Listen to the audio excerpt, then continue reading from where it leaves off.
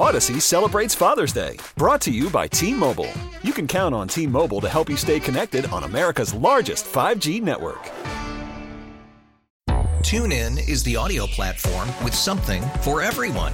News. In order to secure convictions in a court of law, it is essential that we conclusively. Sports. Got clock at 4. Doncic. The step back 3. You bet. Music. You set my world on fire. Yes, and even podcasts. Whatever you love, hear it right here on TuneIn. Go to TuneIn.com or download the TuneIn app to start listening. Attorney Paul Cambria is joining us on the WBEN Trocaire College Live Line this morning. We're discussing the felony charge against the Bills' Von Miller. There's a lot to sort through here, Paul. Thanks for the time. Based on the allegations that we have seen, how serious a case is this, do you think, against Von Miller?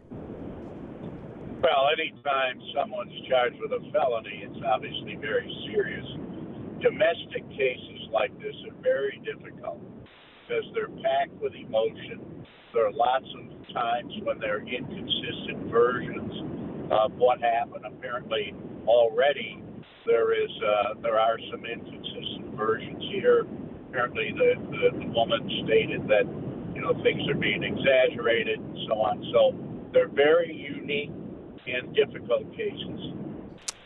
What do you make of what we've learned over the last 24 hours? We have this station out in Dallas obtaining a recording of the 911 call where the woman is saying, quote, "My boyfriend is choking and hitting me. I have bruises all over me. My hair is out." And then apparently texting that same station just later yesterday saying that things are blown way out of context. No one assaulted anyone. When you have this kind of back and forth, and you're talking about the same person presenting two different stories of what happened, how do you even go forward? Well, many times you don't go forward. There are other alternative ways to try to deal with it, but that is the nature of these domestics. I mean, we see it all the time. We see, and that's not to, indicate that they're all false or anything, but difficult separating the false from the exaggerated. And here, we have a prime example. Apparently, she claimed that there were bruises all over her, but the accounts that I read indicated that there was, minimal injury, if any injury. Again, they're very difficult. They're laced with emotion, and they're the toughest ones as far as prosecutors are concerned to decide whether they should go forward or whether or not they should not just have them go to counseling or what have you. Here, this is normally a misdemeanor level offense, but because of the pregnancy, that elevates to a felony. So it's obviously very serious. And remember, sports figures, and I've represented lots of sports figures, are targets for number one, a lot of publicity, and number two, a lot of accusations which are exaggerated. All right, because there is a charge and because it is a felony, does it automatically go to a grand jury or not exactly? Well, I mean, there's a lot of discretion on the part of prosecutors. Prosecutors can resolve it with the parties. They can submit it to the grand jury. I mean, it's up to them. They have 100% control over how the matter's handled.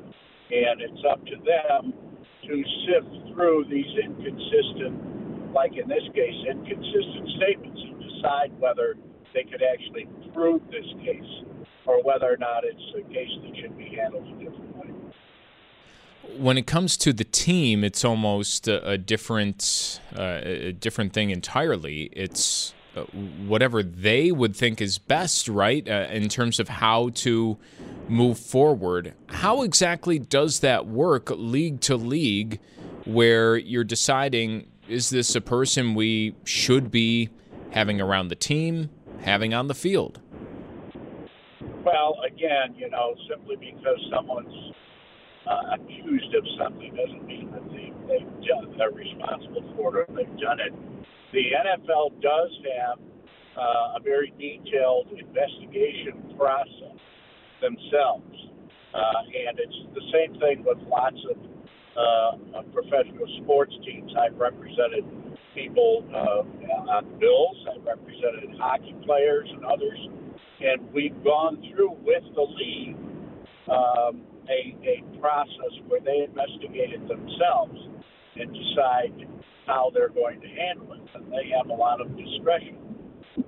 So what you'll see here is scrutiny by the district attorney's office and scrutiny by the league itself. And then, again, I think that the league will be influenced by what the prosecutors determine. And especially in a case where immediately we have inconsistent statements, that just makes you back up and say, wait a minute, let's not get caught up in the hype and emotion and so on. Let's look, sit back here and parse through the information. This has all unfolded in less than 24 hours here. How soon could a decision be made on whether or not to move forward? Could that come as soon as today?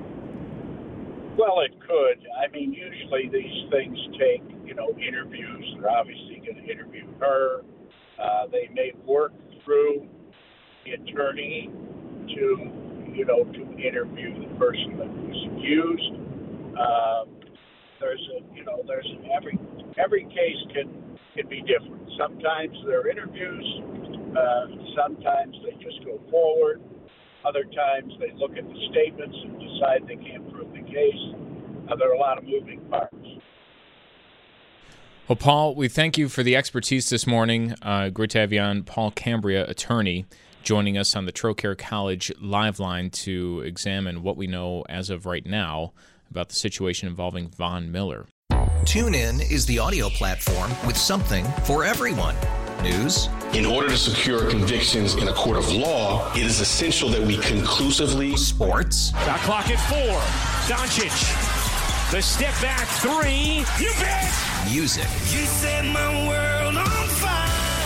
Yes, and even podcasts.